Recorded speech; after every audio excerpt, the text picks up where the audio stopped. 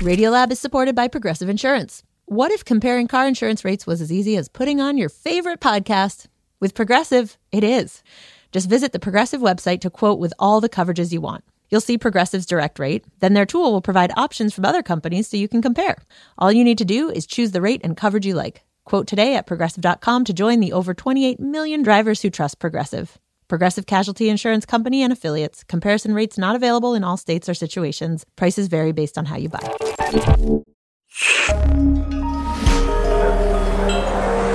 Listener supported. WNYC Studios. Oh, wait, you're listening? Okay. All right. Okay. All right. You're Listening to Radiolab. Radio Lab. From WNYC. See? Yeah.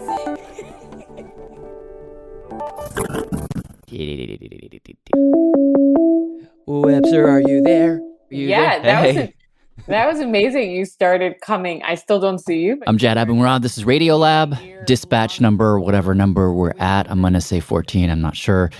This dispatch is a little bit more lo-fi than even our others because, I don't know, I just wanted to play you a conversation I had with senior correspondent Molly Webster. She and I check in every Friday morning where she usually just kind of updates me on new research she's following, things she's been interested in. And in this case, her research update to me last Friday was just so interesting. I'm recording. You are here. You are recording. That we decided to record. Okay, we'll talk and then you just tell me to stop whenever. I will tell you to stop, but why would I tell you that? You know, Jad, you'd be the rare person in my life who doesn't. She told me about a few new studies that she had just read. These are articles about different individual COVID patients from different spots around the world. And each paper looked at how the virus behaves inside a single human body. One, a case study from the UK, starts with a man in his 70s coming into a hospital with an immune system that was already pretty low. Yeah, his immune system was low because he had lymphoma and then was on a drug to try and keep the cancer in check, and that lowers your immune system. So this man in his 70s. He had a suppressed immune system, and he shows up in a hospital because of cancer stuff. And while he's there, they test him, and he's positive for SARS-CoV-2. Okay. But he seems relatively fine, and he just has like a small cough or something. And so they send him home. And then 35 or 34 days later, on day 35, he walks back into the hospital, and what had been a cough for the last month had like turned into shortness of breath. And they test him again, and he has coronavirus. Which most likely meant that he had coronavirus for the whole month and couldn't get rid of it. So he tests positive for coronavirus, and he has like the COVID-19 pneumonia kind of that settles into your lungs. The crackly cough thing. Yeah. You know, the gray spots on the lungs that they like identify in CT scans and stuff. Yeah. And so they check him into the hospital. And then what basically starts is just a series of trying to treat this man. At the same time, the UK is actually really good about taking samples and genetically sequencing them, as we all know, in a way that America is not doing right now. Yeah. And so, so over the course of his time in the hospital, and he does eventually end up dying on what they say is day 102. Oh, wow. Over the course of that time, they sequence his virus 23 times. So basically, over the last 3.5 months of this man's life, the doctors take snapshots of the virus inside him. You can think of these as a series of stills that capture what the virus is doing, how it is moving. You can think of them as mugshots, series of mugshots. Now, at this point, this is going back a year, there was really only one main version of SARS-CoV-2 that was out there, or at least in our consciousness. There weren't all of these variants from South Africa or Brazil. Or the New York City variant. There's a new one? Yeah. The New York City one is new, and now there's a new Oregon variant. Oh, snap. None of that was on our radar yet. We were just focused on the original. The original, like what I call like OG SARS-CoV-2. That was the perp that the doctors expected to see on all those mugshots. And they did see it on day one. But then when he went away and came back 34-ish days later and proceeded to get sicker and sicker in the hospital. They sequenced again. And this time, they saw something different. Instead of just one COVID virus inside him, they saw pop up like little subpopulations. They saw a whole bunch of different kinds. With enough variation that they look different.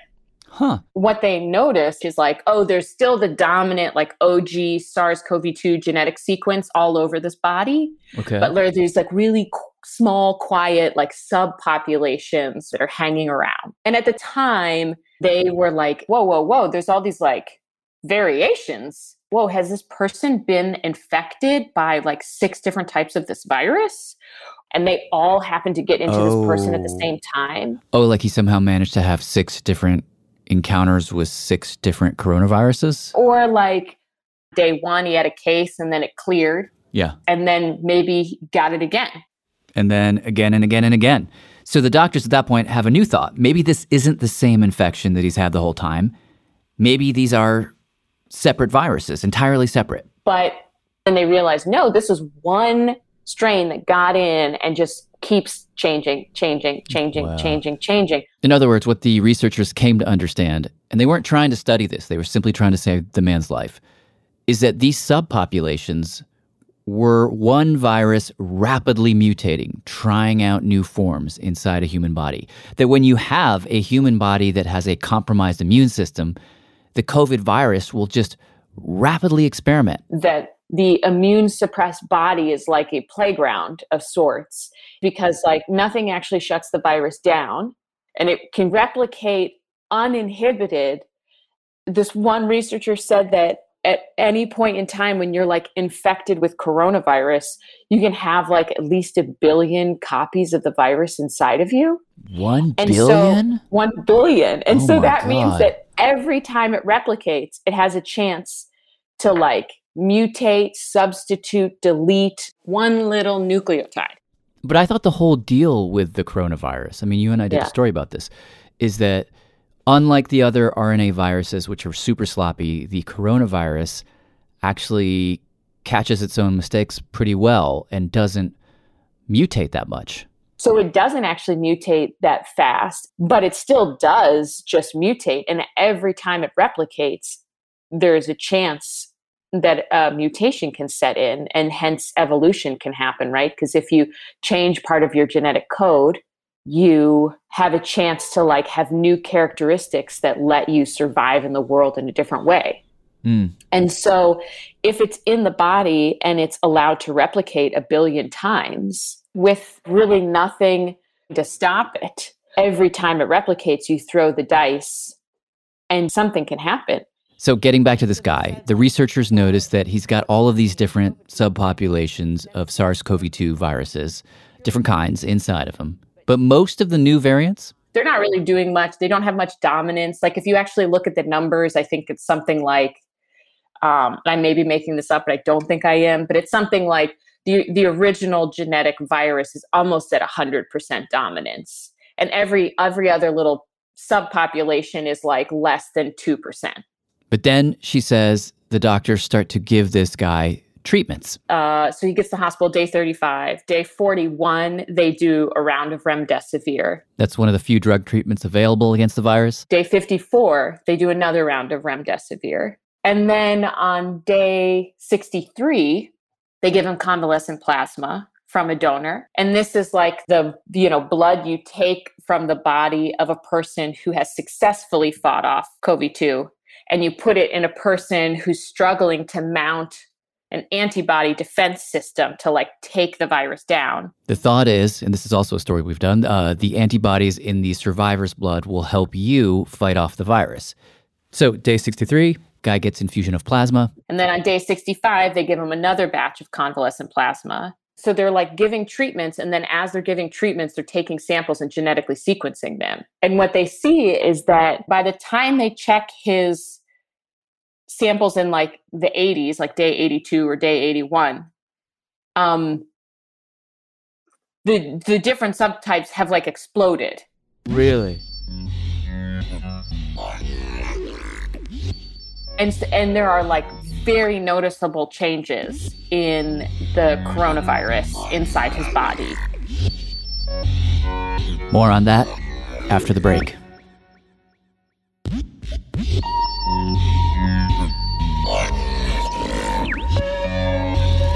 Hi, this is Deidre from the Long Beach Peninsula, Washington.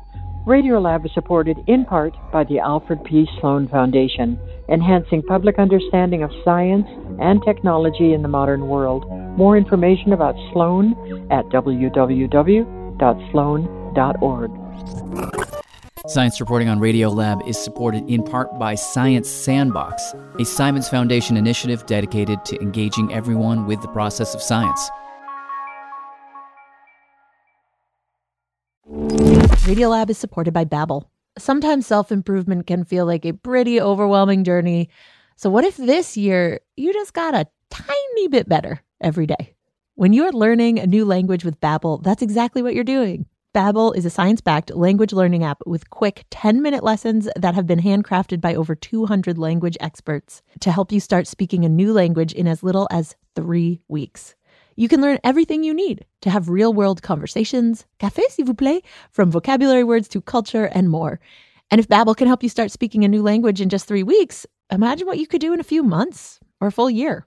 Here is a special limited time deal for Radiolab listeners. Right now, get up to 60% off your Babbel subscription, but only for our listeners at babbel.com/Radiolab. Get up to 60% off at babbel.com/Radiolab, spelled BABBEL.com/Radiolab. Rules and restrictions may apply.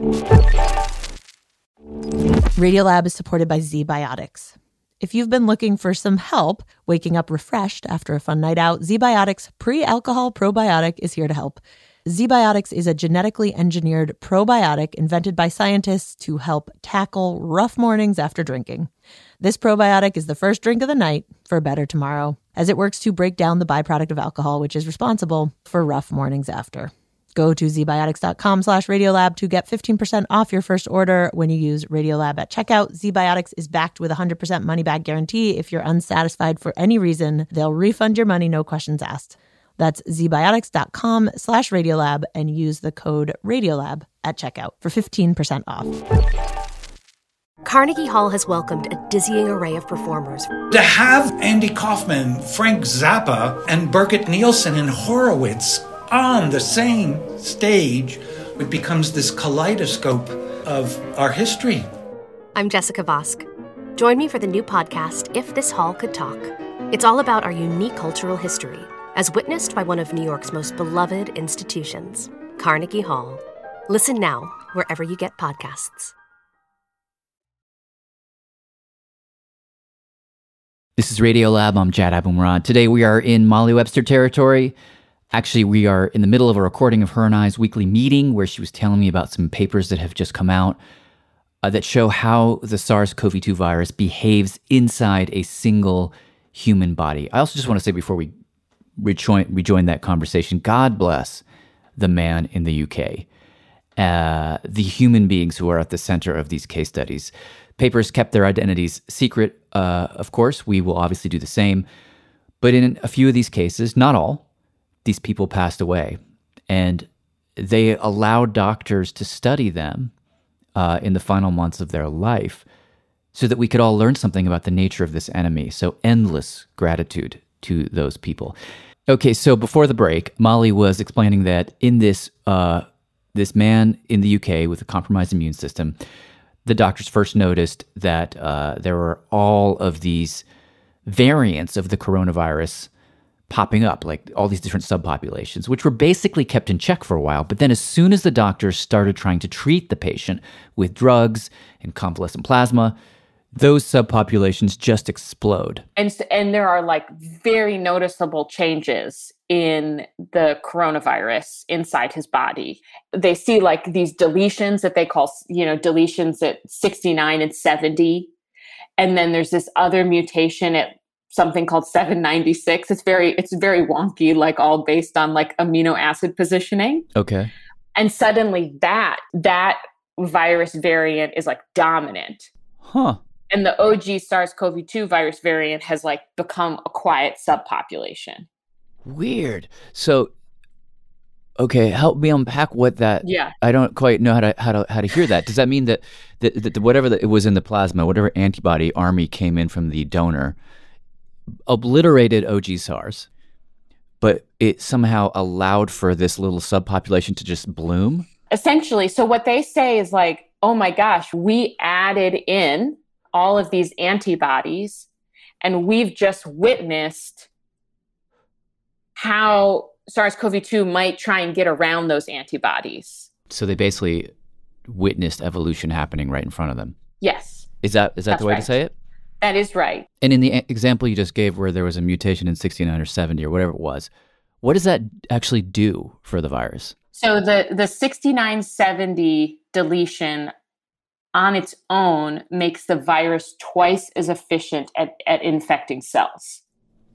Really? And they think that's because it can clamp on more tightly to your cells. Huh. And so if you have that variation, you bind more tightly, which means like when you inject your genetic material, it all gets inside. And like the cell can't shake you. Okay, so we're only at stage 1 here. So they see this scary mutation bloom in this one patient, this poor man. And then Molly says, as they kept trying to treat the man and then test him to measure the effect of those treatments, they saw this kind of real-time evolution just continue and escalate. They'd see all of these different populations come and go, rise, fall. There might be 2 different types and they rise and fall together. And then there's some where like if virus variant A is in there, D won't survive. And I have this like little part of the paper cut out. I'm just going to read it to you. Yeah. It says, patterns in the variant frequencies suggest competition between virus populations carrying different mutations. Viruses with the mutation deletion pair, spike letters 796, 6970, rose to high frequency during convalescent plasma therapy, but were then outcompeted by another population in the absence of therapy.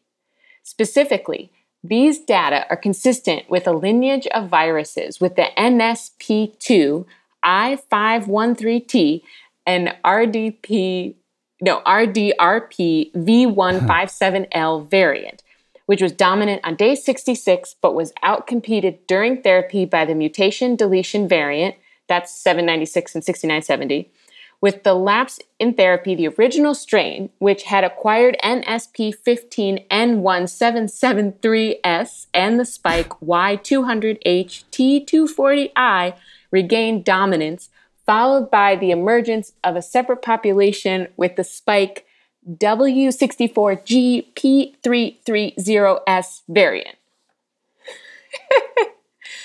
Oof. That's like one paragraph from the paper. So those are all different like subpopulations of coronaviruses that are kind of duking it out in this one guy? This all happened in that one body. Wow. In that one patient in the UK. This is just from that paper. Dang. How many different corona tribes are we talking about? Let's just see if we can do a quick count. So there's 501Y, 796, 6970, 240I, 200H, 330S, W64G, I513T, V157L, N1773S. So something like at least 10 different populations rose and fell. Whoa. Viruses have stayed, like these virus variants exist in different parts of the body. Some of them exist all over globally. Some exist in different parts of the body. And they're all having different types of battles with the things that you're putting inside. And then they're all having different types of battles with each other. And they're seeing this in a single human. Yes, a single person. Wow. I don't know why, but this is completely blowing my mind. Well, because one of the scientists described it as like, you can see a single body, a single patient as like a battleground or a training ground. Oh, wow. That's if you can scary. Look, yeah. I know, it's like if you can look in and follow the action, it's almost like the Truman Show, but rather than us being in the Truman Show, you're looking into the Truman Show, like watching the world change and be manipulated. And you're like, now I want to make it rain.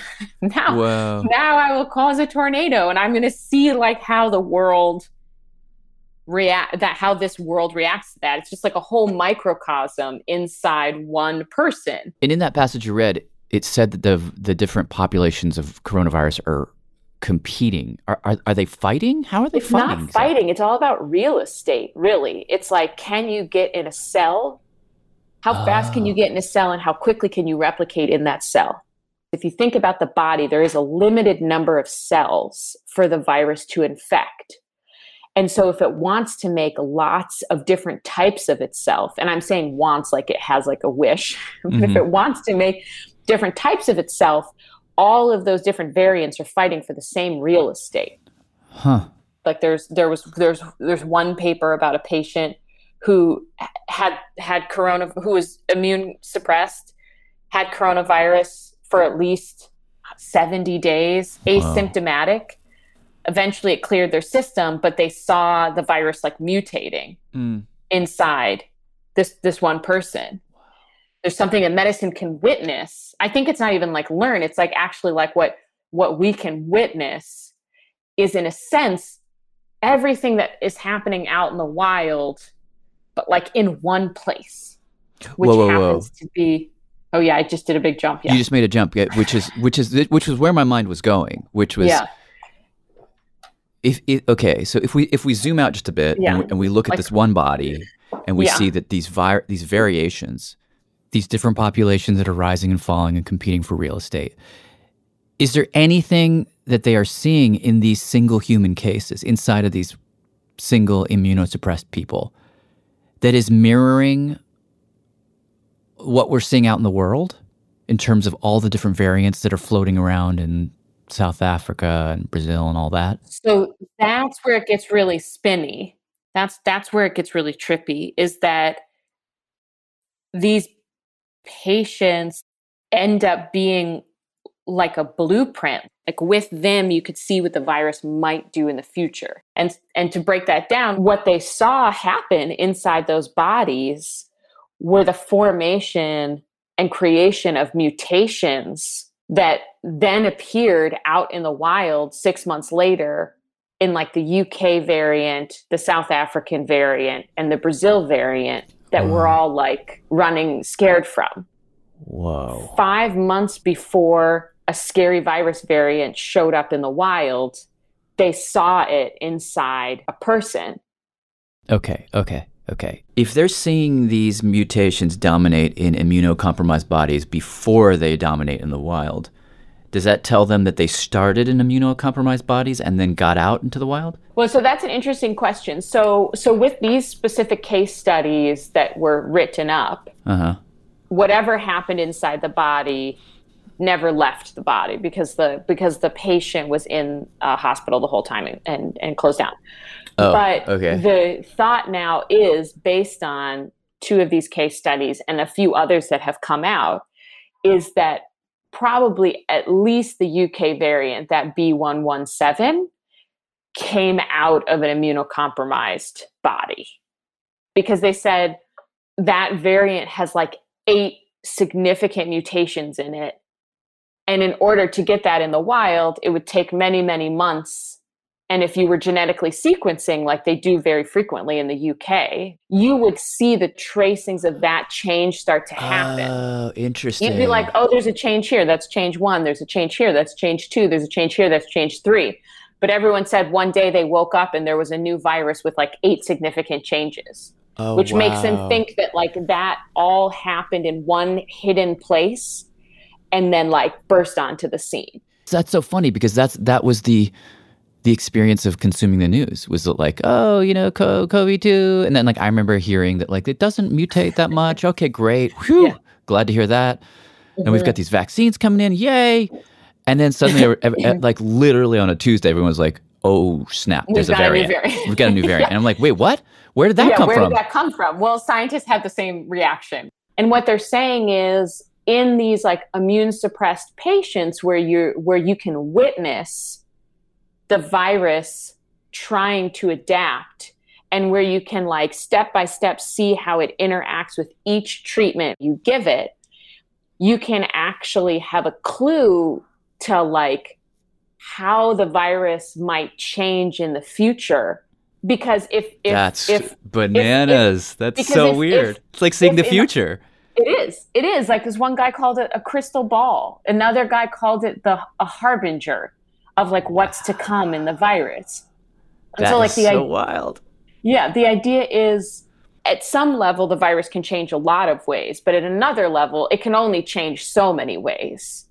And so if you watch it mutate like 1 million, 2 million, 3 million, 4 million, 5 million times inside a person's body, and you see which variants dominate, there's like a pretty good chance that like, okay, if the virus ever rolled the dice out in the wild and it landed on this mutation would take hold and thrive. So it's very possible it's going to hit the same mutations in different places independently, and we might be able to see that in advance inside one person. Yes. Yeah, you know, it's what I'm struck by. Yeah. It's really it's interesting to hear this story right now. You know, because it's like from one moment to the next, it's really hard to know whether to feel optimistic or pessimistic, right? Right. You know, it's like. And kind of the story you're telling, and it's weird to like look outside and see like, oh, it's sunny, like spring is coming, like the vaccines are rolling out. We might actually get to go have dinner with friends again, and everybody's like in this kind of like, normal life is returning. What the story you're telling me is like, is it? The virus is crafty, but then maybe so are we. I don't know. It's weird to juxtapose what you're saying against that sense of like optimism that's out in the world, because what I'm hearing is that simultaneously this virus is figuring us out and we're figuring it out. Yeah. And maybe we're turning the corner, or maybe we're just in the first chapter of a very long story, you know? Yeah, like I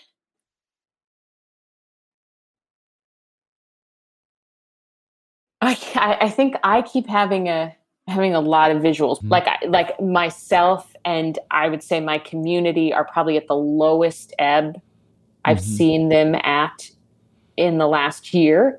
Yeah. But also with a whole bunch of like hope just starting to like glimmer. I keep thinking of that Midnight in the Garden of Good and Evil statue. Do you know what that is? It's like the little girl, and she has her hands up by her shoulders with her palms like up to the sky. And it's like good and evil are like weighted on each side. I feel like that feels like this moment in COVID to me, where you're holding like optimism and pessimism. You're holding like hope and just like utter exhaustion like on both shoulders. Yeah.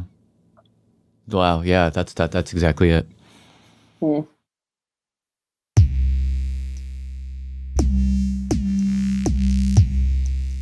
Senior correspondent Molly Webster.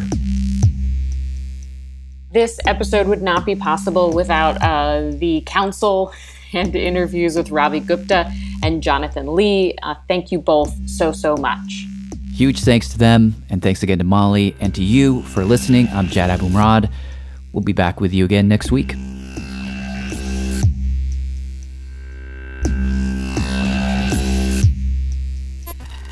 Hi, my name's Sophie Enberg. I'm calling from Bonn, Germany. Radiolab was created by Jad Abumrad and is edited by Soren Wheeler. Lulu Miller and Latif Nasser are our co-hosts. Susie Lechtenberg is our executive producer. Dylan Keefe is our director of sound design. Our staff includes Simon Edler, Jeremy Bloom, Becca Bressler, Rachel Cusick, David Gable, Matt Keelty, Annie McEwen, Sarah Kari, Ariane Wack, Pat Walters, and Molly Webster, with help from Shima Oliai, Sarah Sandback, Johnny Mones, and Karen Young. Our fact checkers are Diane Kelly and Emily Krieger.